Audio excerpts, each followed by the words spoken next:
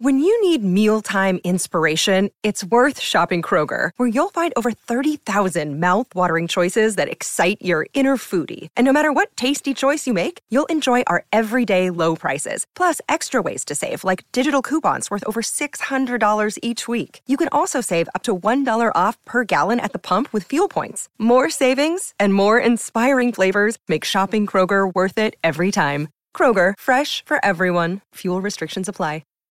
Welcome to Dilly Ding Dilly Dong, the Leicester Mercury's Leicester City podcast, and I'm Rob Tanner, and I'm joined by Jordan Blackwell, and we'll be previewing this weekend's trip to Goodison Park for the clash with Everton. We'll start really with the midweek win over Sunderland, because it was the fifth consecutive league win, sixth consecutive victory since Craig Shakespeare took charge of Leicester City, and it's been absolutely perfect. He couldn't have possibly dreamed for this, Jordan, could he? No, I don't think he would have expected that at all. I think Leicester have had good fixtures. They've all been winnable fixtures that Shakespeare has had, but to win every single one of them is very surprising. And I think he's done a really good job. And I think I know he's said he's the lucky one, particularly sort of thinking of the win at West Ham when Schmeichel made those saves.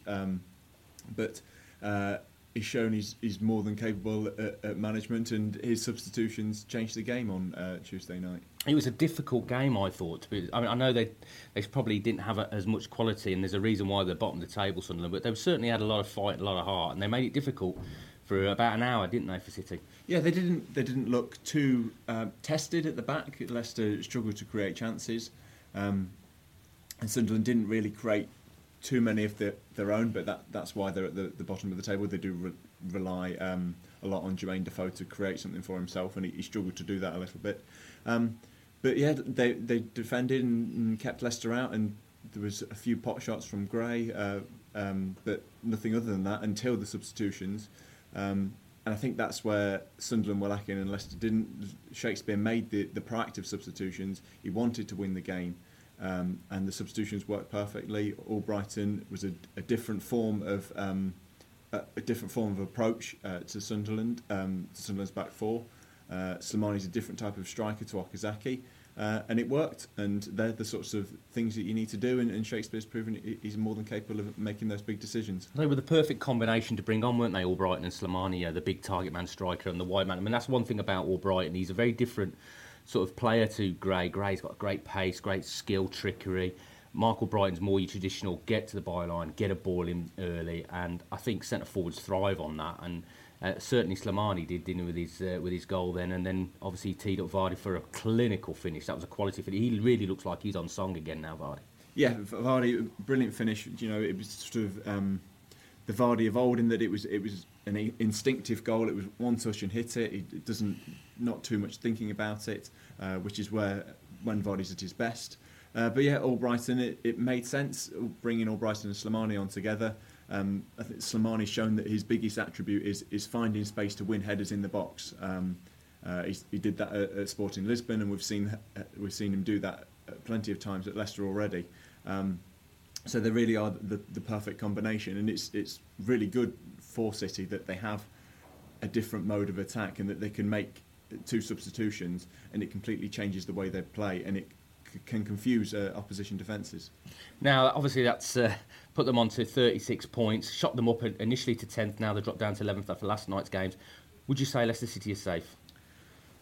Not on 36 points, no. I think they'll get the points that they need to be safe. I think they probably only need 2 or 3 more over the course of the next 8 league games.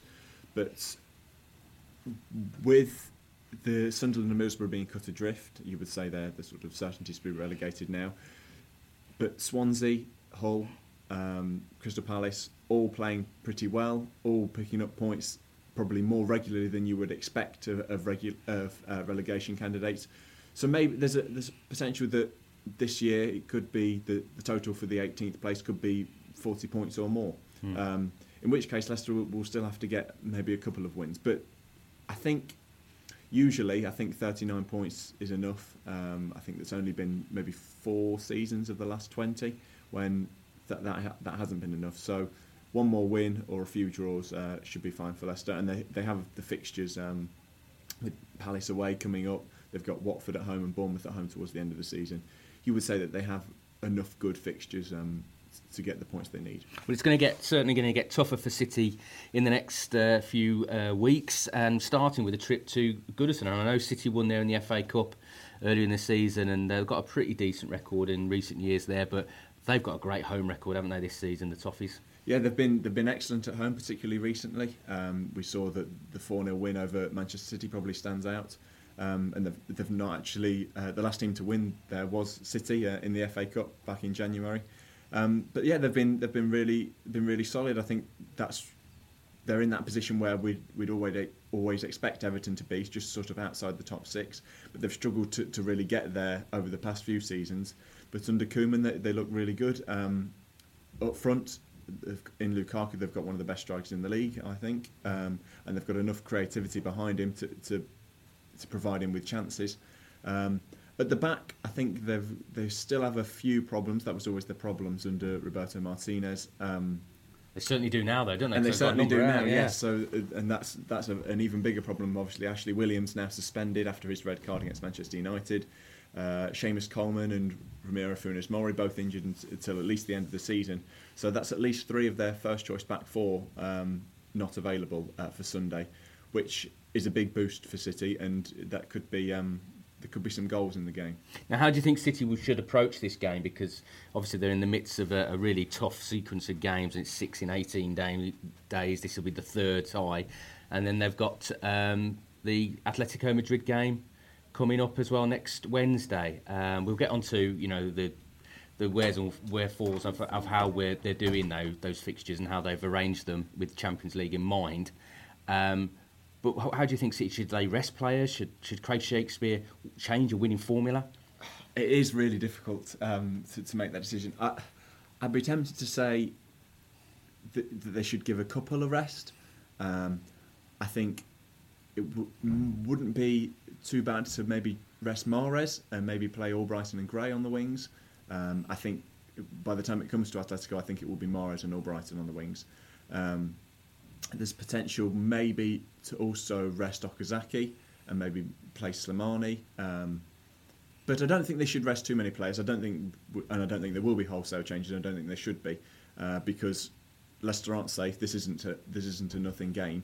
And also you don't want to. Leicester have built up a bit of momentum, and that's helping them going forward. So they don't want to lose that by going to Goodison Park and losing 3 or 4-0 because they've made 10 or 11 changes. But I think there's certainly scope within the attacking positions to maybe change it around a little bit. I think the defenders don't really need as many breaks as maybe attackers do. So I think the defence will remain the same. Midfield, I think Drinkwater and Ndidi will probably remain as well. But on the wings and up front, I think we might see 1 or 2 changes. I think Shakespeare will certainly not make the mistakes that City made early in the season when they made a lot of changes in away games before Champions League ties, and they really did take some beatings, didn't they? Liverpool, Man United, Chelsea. I mean, they were tough games anyway, but they made wholesale changes with the Champions League in mind, and they lost momentum in the league, and that's the reason they've been in this position this season where they've had to produce this run of form to drag themselves away, because God knows where they'd be now if they hadn't have managed to produce this run of form under Shakespeare. They really would be in the mire. So I don't think they're going to make those same mistakes. I agree with you. The only other one they might look at is Drinkwater because of this hip flexor problem that's forced him out of the England squad, well, the last few England squads, and I know they're nursing him through, and he did look a bit laboured, didn't he, in the first half against Sunderland. Possibly that's somewhere. I mean, we're doing this podcast ahead of the press conference, so we will get the team news tomorrow. We're not expecting Wes Morgan to be fit. He's had a nerve problem in his back, but one of the positives of the last few, and there's been plenty of positives of the last few games, has been Johan Benalouan's performances, and he's really sort of grown in confidence, hasn't he? Yes, he's been really, really solid. I think the most impressive thing is how comfortably he's sat alongside Robert Huth. I think one of the big things with centre-back partnerships is how the two players work together. We've seen over the past 2 years how much Wes Morgan is better when he's playing alongside Robert Huth. But Johan Benalouan slotted in there, played with a player he's not necessarily played with before, but he's played really well. He's done the things that Wes Morgan does, got the blocks in, got the headed clearances, all that type of thing. he's looked pretty decent on the ball as well. And I know he's shown a few fancy touches. There was that flick against Stoke, back to Robert Huth. And but in general, in possession, he's looked pretty decent, just playing it wide to the full-backs or into midfield to Drinkwater.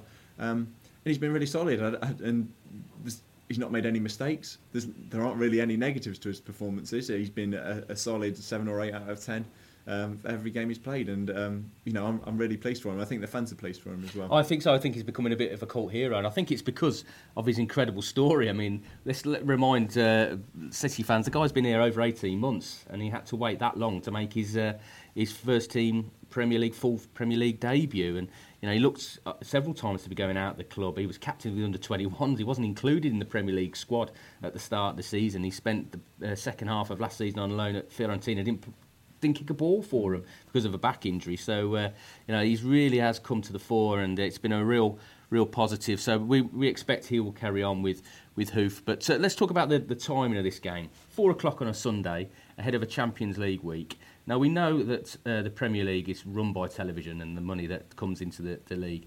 But they have a different attitude, don't they, on the continent when you look at the other 7 clubs that are in the quarterfinals of the Champions League? Yes, so all the other 7 are playing on Saturday. Obviously, some of them have still only got 2 days break, like City have, because they're playing on Tuesday night instead. But Leicester's is the only game where the opposition have a day advantage.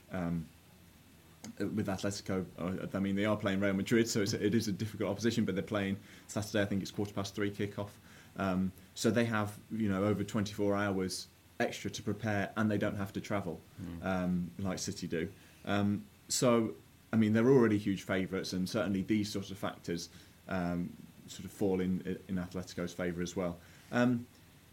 You could say it's a little bit disappointing that the Premier League wouldn't think about rearranging to try and help English teams in Europe, but I think this is the way it's always been. I don't think any teams have been particularly favoured in Europe over recent seasons, and you could always look at the fixture list towards the end of last season when Leicester were always playing before Spurs in the run-in, and Leicester were always got the benefit there because they were always playing before Spurs, and the pressure was always on Spurs to try and keep up, which I think favoured Leicester. So I think it's one of these swings and roundabouts thing. I think it's a little bit annoying, but I'm sure Shakespeare won't be thinking about it too much, and we'll just get on with the job. Well, exactly. He's got to focus on the job in hand. I mean, I do wonder why they chose for a 4:00 Sunday game, Everton versus Leicester. I mean, neither of them can do much more in the league this season. Perhaps they thought that City were going to be really in the relegation mire, and that would be an amazing story to cover, the demise of the reigning champions. But it's not done them any favour in the Champions League. And talking to English journalists who are based in Spain when we were out with Seville, they were saying that La Liga and Serie A certainly do sort of look at their fixtures and try and help their clubs when it comes to European football with the fixturing, and it certainly doesn't seem to be the case in England. But what are you going to do? If you take the money, you've got to take the consequences, haven't you, really? And I suppose that's the situation Leicester find themselves in. But it's going to be an interesting few days, isn't it, Geordie? We're looking forward to it. Everton away, you're coming with me to Goodison. I'll just make sure you don't eat a big meal before you get there. The press bench is a bit tight at Goodison Park. And then we're off to Madrid next week, so we'll check back in when we get to Madrid next week for the next edition of Dilly Ding Dilly Dong, and we'll be in sunny Spain by then, so join us then.